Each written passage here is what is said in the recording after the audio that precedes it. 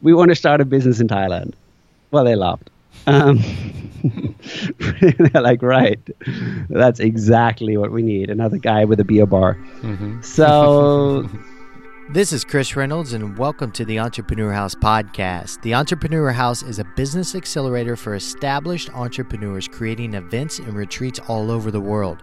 If you're ready to take your business to the next level with other successful entrepreneurs, be sure to apply at theentrepreneurhouse.com. And now, on to today's episode. Today, listeners, we are welcoming Mr. Bangkok, Karsten Aichholz, to the show. Karsten has been living in Bangkok for 11 years and runs an authority site about the country of Thailand.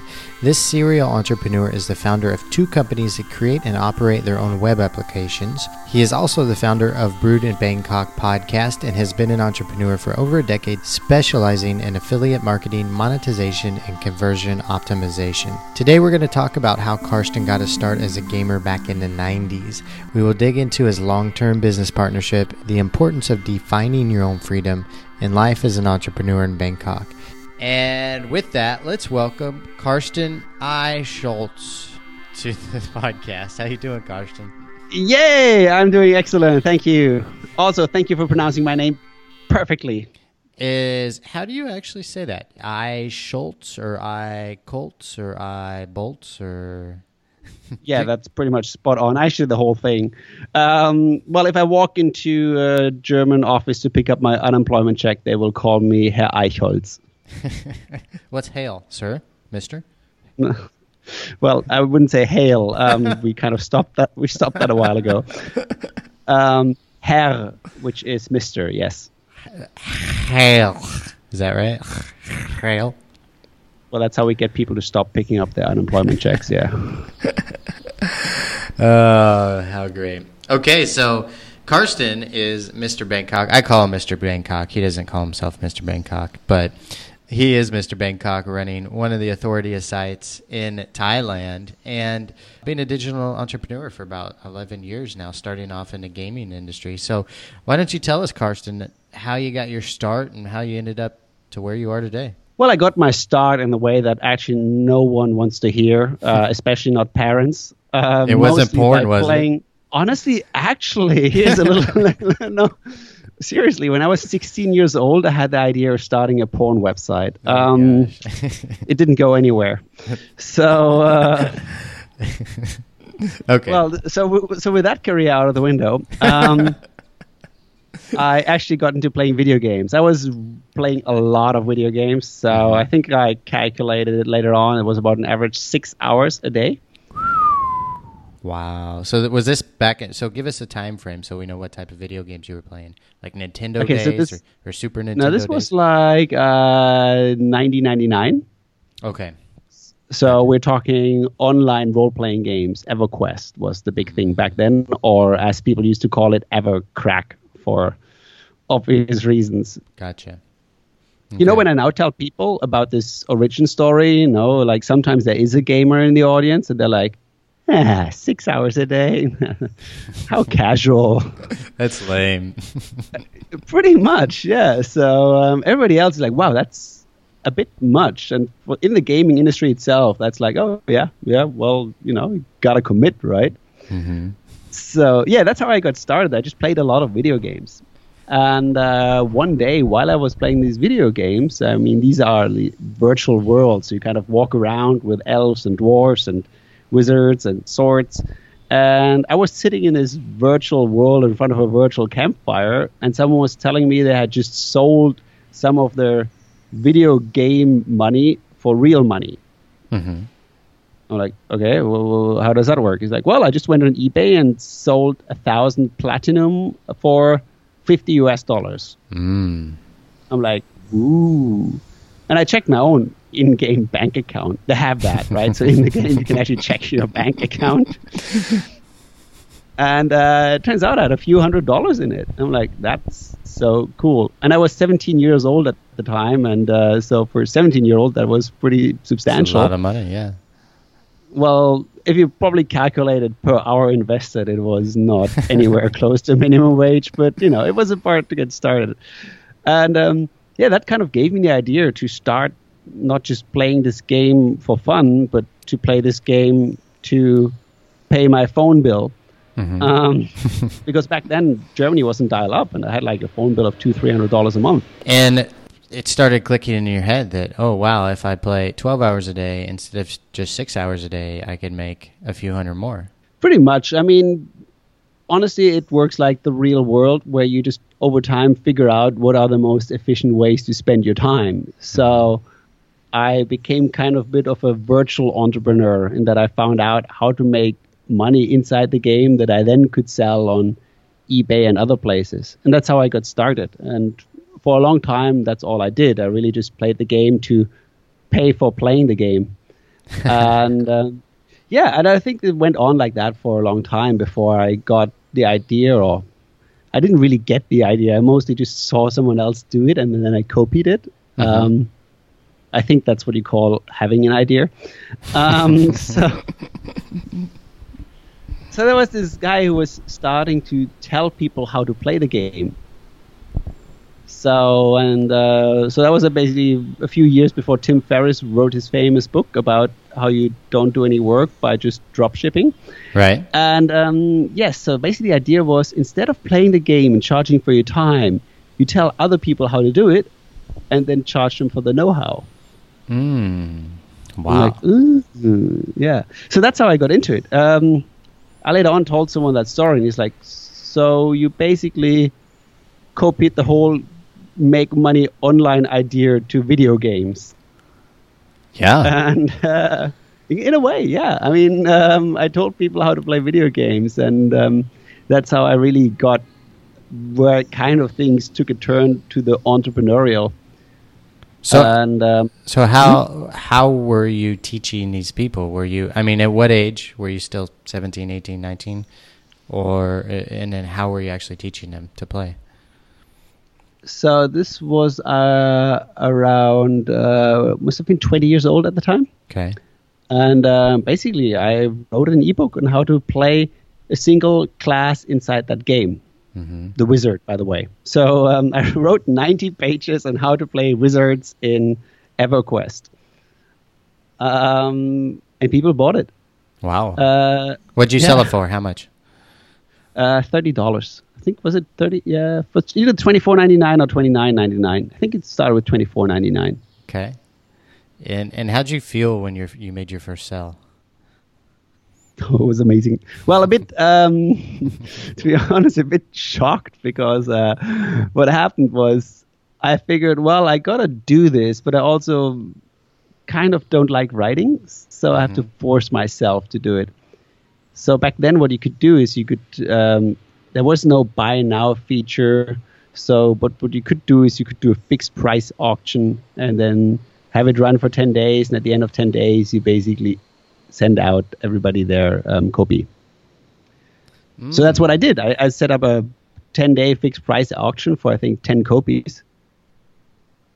And figured I would have 10 days to actually write the thing. Very smart. Yeah, except after 2 days, people were sending me emails. Where is my guide? No one wanted to wait for 10 days. I'm like, well, okay, now I'm creamed. So I basically pulled an all-nighter for 2-3 nights in a row over a weekend and just hacked the whole thing together. I think it was something like 20 or 30,000 words that I threw together in a weekend just to get that thing out, because people were getting angry. Yeah. And that's how I got started.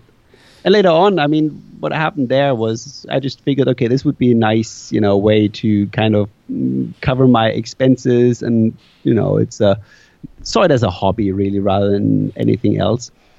But then one day, a friend of mine was asking me if I could help him sell a guide for a new game that he had just started playing. I'm like, well, sure, why not? Well, you do the content, I'll do the marketing, and we'll split it. And we did. And I think we sold something like $9,000 worth of ebooks in the first month. Wow. And this was 22? I think something around that, 2002 or so. Okay. Were you still playing games 6 hours a day at that time? Oh, yeah, totally.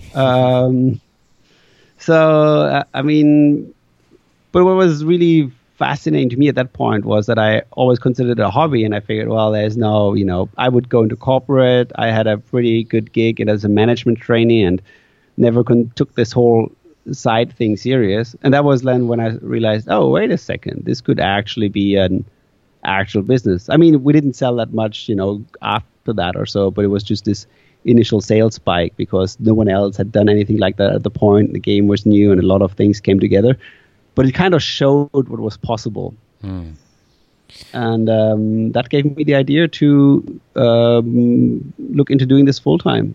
And at this point, you're still back home in Germany, correct? I'm still back home in Germany. I'm in a management trainee program. I'm in the process of finishing my bachelor's degree in business administration. Okay. So I approached a friend of mine who was in the same trainee program and talked to him about starting our own company. So my reasoning at the time was, okay, I have an understanding of how this works, but if I do it alone, I'll probably get lost in the details, or I'll just, procrastinate, or just otherwise, I just had kind of strategic concerns about the long-term prospects of starting my own company if I were to do it on my own. Mm-hmm. So I found a co-founder, and we both decided to, set out on our own after we finished our degree, which was a few months later.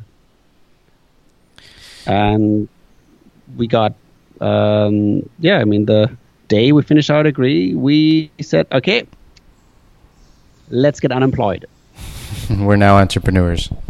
No, we literally were actually unemployed. What happened is the German government had a scholarship for entrepreneurs. There's like a stipend that they were paying out to people who started their own new business. However, that was only available to people who were unemployed.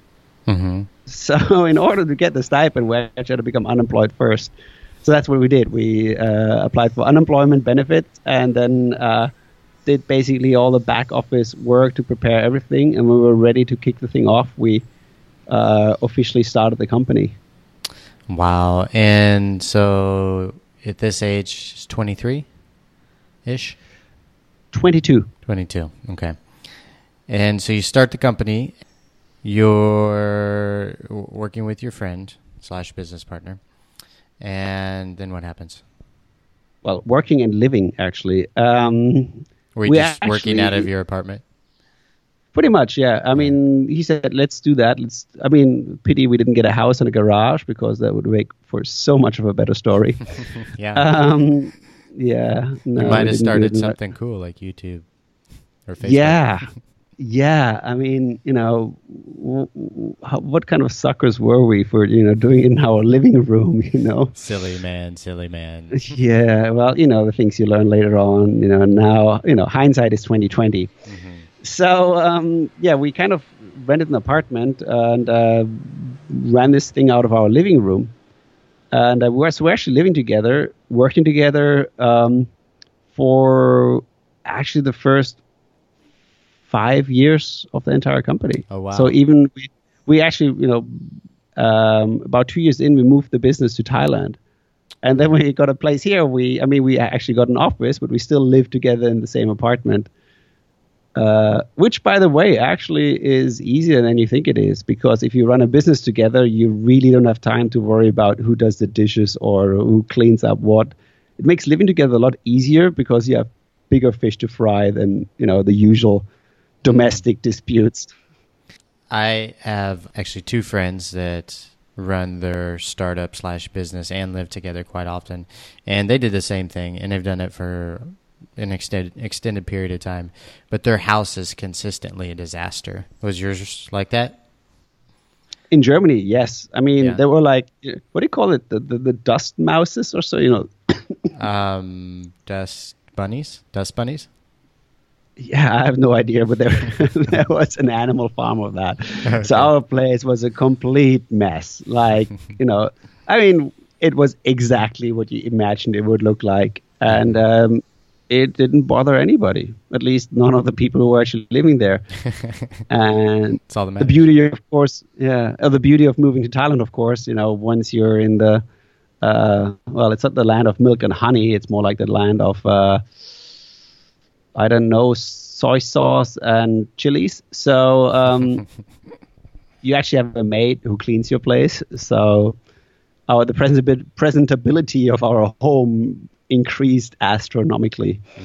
One of the nice side effects of moving to Thailand. So I can recommend it. You're no longer partners with your original business partner, correct? Or are you guys still working together?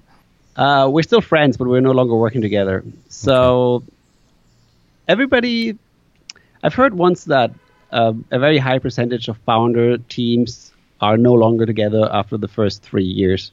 And I always thought, okay, that's quick. I mean, what happens in 3 years that someone just wants to go in a completely different direction?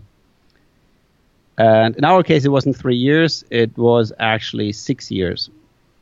At one point, my business partner said he likes the life of an entrepreneur.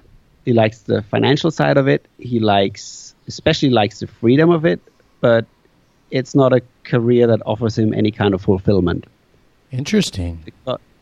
For him, this was because, I mean, as an entrepreneur, you kind of look at where you have the freedom, and if things go well, it's financially very rewarding. However, for him, we were still just doing game stuff. And what he wanted to do is work on bigger problems, more impactful. While we both liked life as an entrepreneur, he was more interested in the freedom. And for me, it was maybe more about the financial side of things. And for him, freedom meant to do what he truly wants to do. And that meant to work on big problems, to work on relevant problems, and to do things that are in line with his personal values. And as he put it, sometimes as an entrepreneur, you have to be an asshole. Right. And he didn't want to be an asshole. And instead, he decided to become an academic. So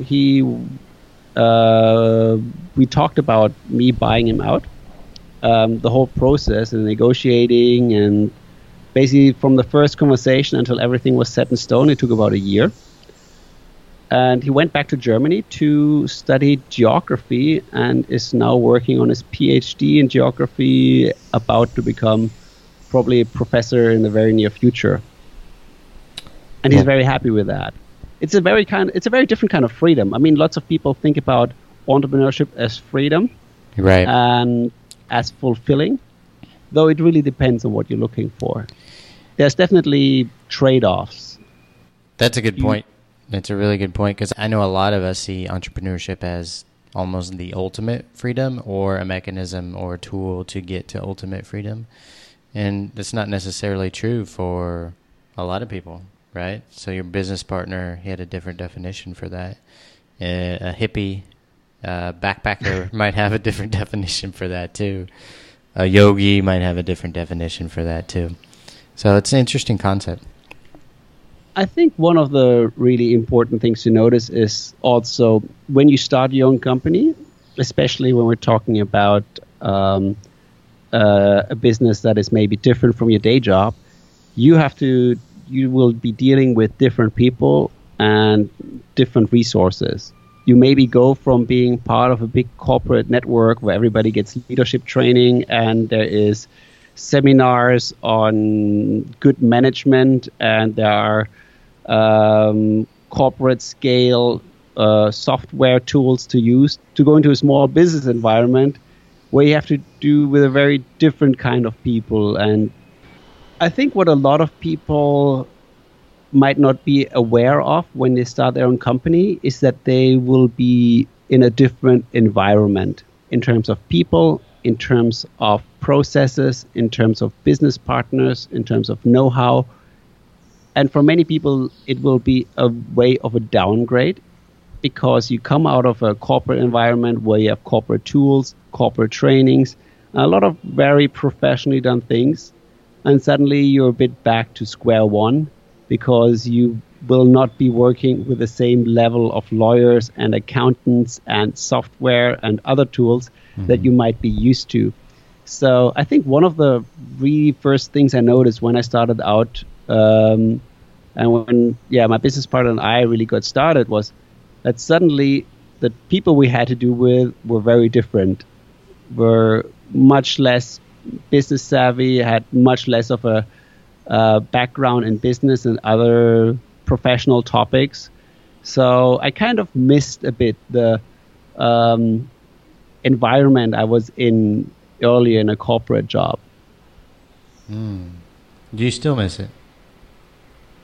I think I kind of, once you start building things up a bit and you build up your own entrepreneurial network and you find good stuff and you kind of build your own environment according to what your personal likes and desires are, and that gets to a point where you no longer really miss your old environment. It depends. Maybe you didn't like it in the first place, and then this is very liberating. I did like being in corporate. I thought it was great. I didn't start because I detested the 9 to 5. I loved the 9 to 5. I just loved doing my own thing more. So, I don't think I miss it anymore. I've made different connections that work differently and that leverage different things. And right now I'm very happy with that environment. So why Bangkok? The first place we considered when we looked outside of Germany for a company location was actually Turkey. Turkey has this amazing trade zones where everything is tax-free. No one pays any taxes on anything. Your employees don't pay taxes. You don't pay taxes. Really? No taxes. Yeah, the only problem is they're like in the middle of the desert, 70 kilometers away from any inhabitable places. So we kind of decided that was not really worth it. And how we actually came to look at Thailand was because my business partner had done an internship in Thailand and had some connections. So we figured, well, maybe this is worthwhile looking into. So we literally called up the Thai embassy in Germany and said, hey, we want to start a business in Thailand. Well, they laughed. They're like, right, that's exactly what we need. Another guy with a beer bar. So, but they did say, okay, you guys should be talking to the Board of Investment, the department of the Thai government that handles foreign investors and provides information. And we did. And once we explained our business to them, they got really curious. And we figured, okay, there's actually a way of doing this. So it was a bit of a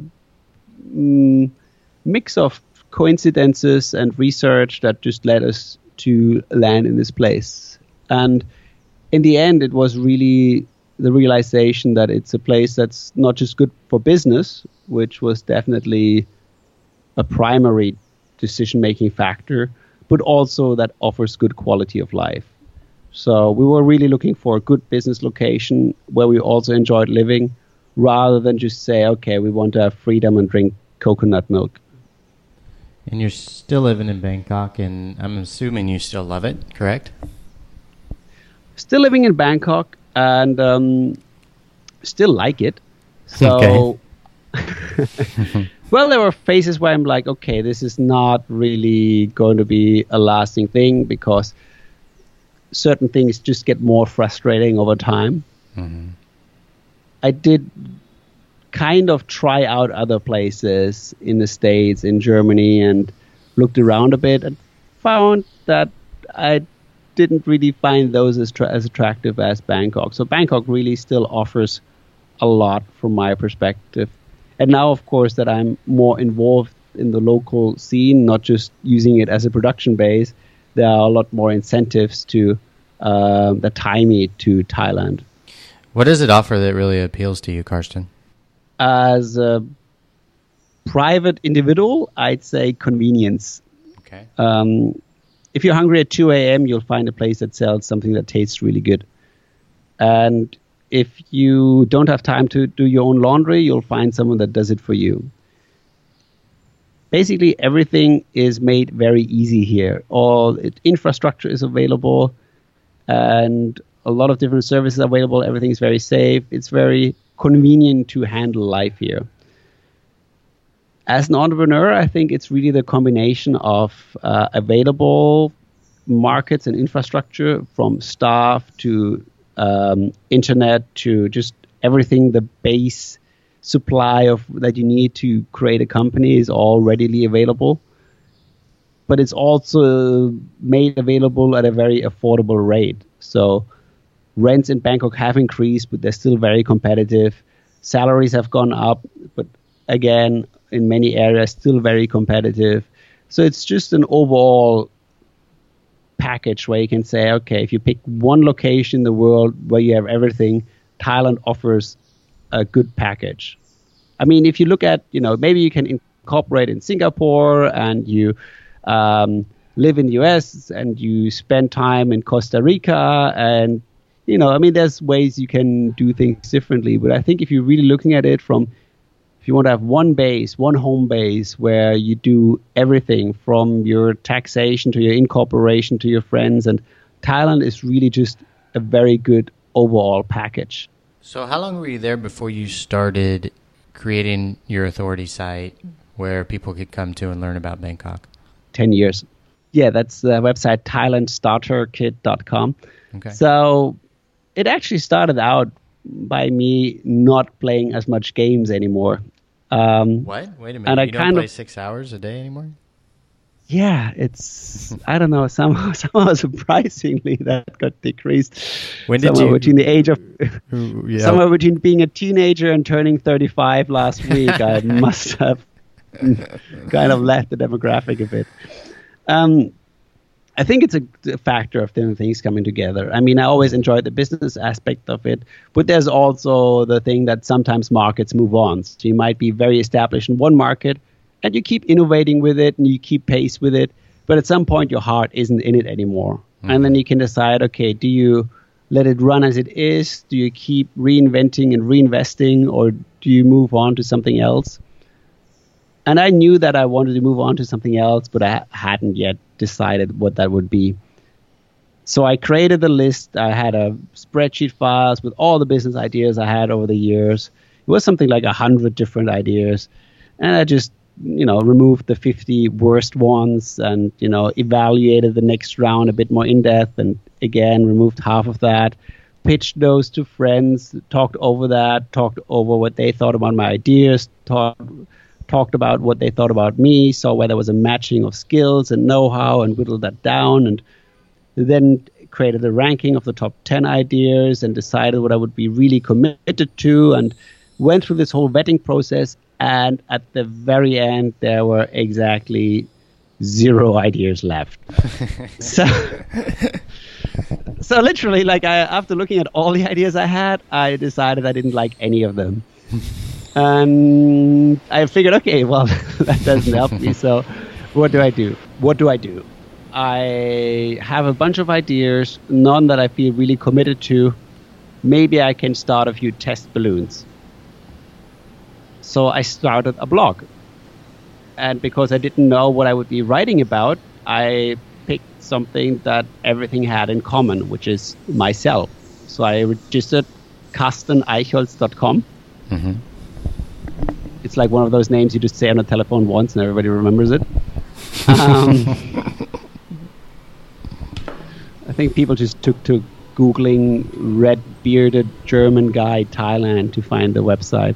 Yeah. So, and that works actually. When I just started blogging about all the topics that I felt passionate about, by which I mean topics I wanted to lecture other people about, and that surprisingly didn't immediately take off.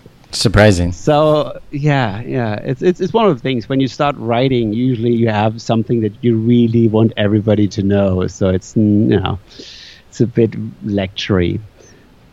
I wrote about games. I wrote about business. I wrote about philosophy, about motivation, self-discipline, and a few topics got some interest. However, when it really took off when I wrote this completely OCD-ish blog post about living in Thailand. So what I did is I used an app to write down all my expenses, like every coffee I bought, every beer I bought, every rice I ate, every insurance payment, everything for 6 months. Mm-hmm. And I then created a complete cost of living overview that was super accurate, super detailed, and just turned an entire spreadsheet into a blog post explaining what I spent money on. So that included everything from Christmas gifts I bought for my family back home to Spotify subscriptions, just all the small stuff and unusual things and once a year expenses that a lot of these overviews often don't list. And this showed, okay, this is how much it really costs if you live here. And it was a lot more than people usually assumed. I think it came out to 74,000 baht, which is about $2,000. Okay. And so what happened is that people saw this post and started sharing it, and it got a lot of traction in social, and it started ranking in Google as well. And it was really the first big traffic blog post I ever wrote. What's the name of that post, Karsten? Yeah, it's cost of living in Thailand, how I spend 74,000 baht every month. Okay. And it's just a very assiduous listing of my living expenses. And I found out that people really like this idea of basically turning a spreadsheet into a blog post and just backing everything up with data. And especially for a very pragmatic issue like moving to a new country. So I kind of did that more and more and published more topics about Thailand, very numbers-based, very research-based, very just the pragmatic realities of moving here, living here, finding a job, starting a company. I published how much I paid my employees, how much I spent on accounting, on lawyers, and just all the details. And that was very well received. And at that point, I kind of decided, okay, there is actually enough traction for that. Let's put that in its own website. So I took all the Thailand blog posts from my personal domain, KarstenAichholz.com, and moved it to a slightly more memorable name. And that's kind of where the Thailand website started. And I noticed that it really not just got traffic, but it got traffic for very competitive terms that people would usually consider very difficult to rank for, like credit card related terms and banking and money terms, and without actually, trying to do specific SEO for that. So, I mean, obviously I knew how to write content online and how to set up a page to make it a bit more optimized, but I didn't buy links or do anything else that people would usually consider necessary in those very competitive niches. So it kind of just developed as a passion project and the desire to really pass on some knowledge into a website that started to develop commercial value, because it was just really became a go-to resource for anybody moving to Thailand, because it kind of does figure out all the difficult stuff you're trying to, research when you move somewhere else. I'm kind of looking through your website now and checking it out, and you really do have everything to do and everything one could think about living in Bangkok here. How often are you posting? Are you still continually posting on this, or are you just letting it ride? No, we're definitely working on new content. I think what changed is that I've started bringing on contributors, so people who, other people other than me who write content for the website. In part, that's a bit the entrepreneur in me thinking about, okay, what is a way to scale this? Because I write blog posts usually that are somewhere in between 5,000 and 10,000 words. Mm-hmm. And if I'm super efficient about it, I do it in a week. Usually 2 weeks is more realistic. So that kind of puts a limit on the amount of content I can put out. Mm-hmm. And there are topics don't really have any first-hand knowledge, like giving birth. And not yet anyway. Not yet. No, I'm still, but medicine is making a lot of progress, so who knows. But yeah, I kind of work with collaborators who kind of have first-hand knowledge of some topics that I haven't experienced first-hand myself, where I feel, okay, that's a really good way to go about it, just to provide the best possible content. And it's a bit of a trade-off, because obviously as someone who has lived here for a long time, you tend to have very strong opinions, and especially if you're very analytical, So you kind of accept that if someone else writes about a topic, they might not share all the same views and all the same ideas of what details are important as you do. So, but yeah, it's kind of turning more into a operation where I involve other people in. And I think there the biggest challenge then is to maintain the quality standard that I set out for myself. And it really helps that in this website, I put my name on it, I put my picture on it, so I kind of feel really tasked with maintaining the quality because this reflects on me. Well, that, and I'm a big narcissist, so I kind of like having my picture there.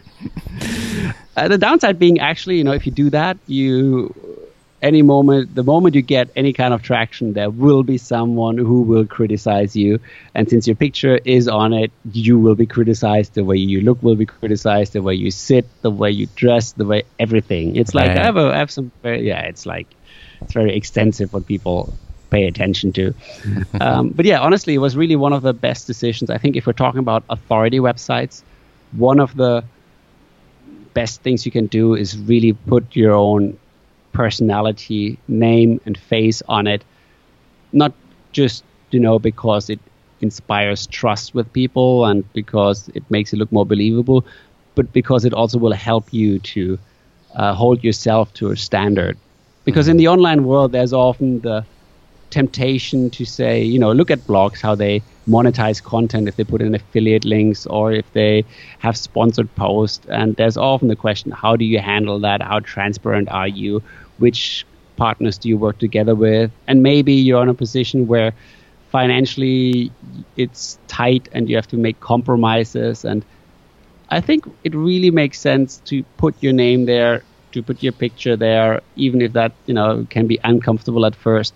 But it kind of forces you really to make more ethical choices with those sites. And if you want to build authority, you definitely have to be ethical. You have to be, providing people good value. You have to be honest about it. You have to be transparent about it. And you have to really lecture people on podcasts. So yeah, for me that really worked. So it was a big change from the past where I was more looking at things from a transactional perspective, where I'm like, okay, let's write a guest post so we get a link. And now I think more about, okay, how can I build good relationships with people in that space as well, and how can I help people and just trust that it one day will come back. It's a really good point, because becoming the go-to person or the person of your website or your brand, it really changes accountability too, because you talked about ethics a bit. But the things you do and how you act, not only with ethics, but on what you say you're going to do and what you actually do, change when there are observers. And I think it's in quantum mechanics or quantum physics. They say that the same thing, when there's observers, the results will always change. And that happens with people. And you'll all actually produce different content. You'll actually have different podcasts, whereas if you're anonymous, that might not be so. So, good point. So, my friend, Thailand. And you just recently started a podcast about Bangkok, Brewed in Bangkok. Tell us about it. So, Brewed in Bangkok is a podcast that features the stories of the people you meet in Bangkok. That ranges from tsunami survivors to CEOs of coffee franchises, photojournalists getting death threats, and authors writing about or publishing books about Thailand. I'm trying to really showcase kind of the stories you hear when you wander the streets or the bars of Bangkok. Because I always felt that Thailand gets stereotyped either as this, depraved country where all kind of morally loose behavior happens, and either in a gleeful way or in a shocked way, or it's all about, white beaches and drinking coconuts and all that. And I felt that doesn't do the country justice, and it doesn't do justice to the people you meet here. Right. And Brewed in Bangkok is really the stories of the people you meet. So I sit down with people who work as scientific advisors at hospitals here, I sit down with commentators on television who comment Muay Thai matches or who volunteer in refugee camps, just to show that the cast of characters that make up your life while you're in Bangkok is a lot more diverse. And it's really one of the things that I still believe are unique about the city. I mean, all the coffee shops, all the, bars, the craft beer, the cocktails, the markets, all that. Honestly, you could find that in so many different places in the world. The food I eat here is not so much different from the food I would be eating in Germany or in Seattle nowadays. However, the stories you hear, they're definitely very unique. It's just what gives this city and the country as a whole just a different vibe. And that's really what sets it apart, I believe. And the podcast shows that. What's been your favorite story that you've heard on or featured on the podcast? It's a difficult one because I feel what makes the stories interesting are the authenticity. So if someone really tells it how they experienced life. One of the recent episodes is called From High School Dropout to Coffee Czar. And it's an Australian guy that basically got kicked out of high school at age 50 and started working in a supermarket. And when I interviewed him, he was CEO of Global Franchise Architects, which runs 250 franchise outlets in Thailand. And it's just such a leap. How do you go from high school dropout and supermarket employee to, running one of the most successful coffee shop chains in the country in another country? And that's just, I think what I really liked about this episode is that it shows how, maybe school or the academic environment does not always reveal the true potential people have. And only when you get into the right environment can you really, as a person,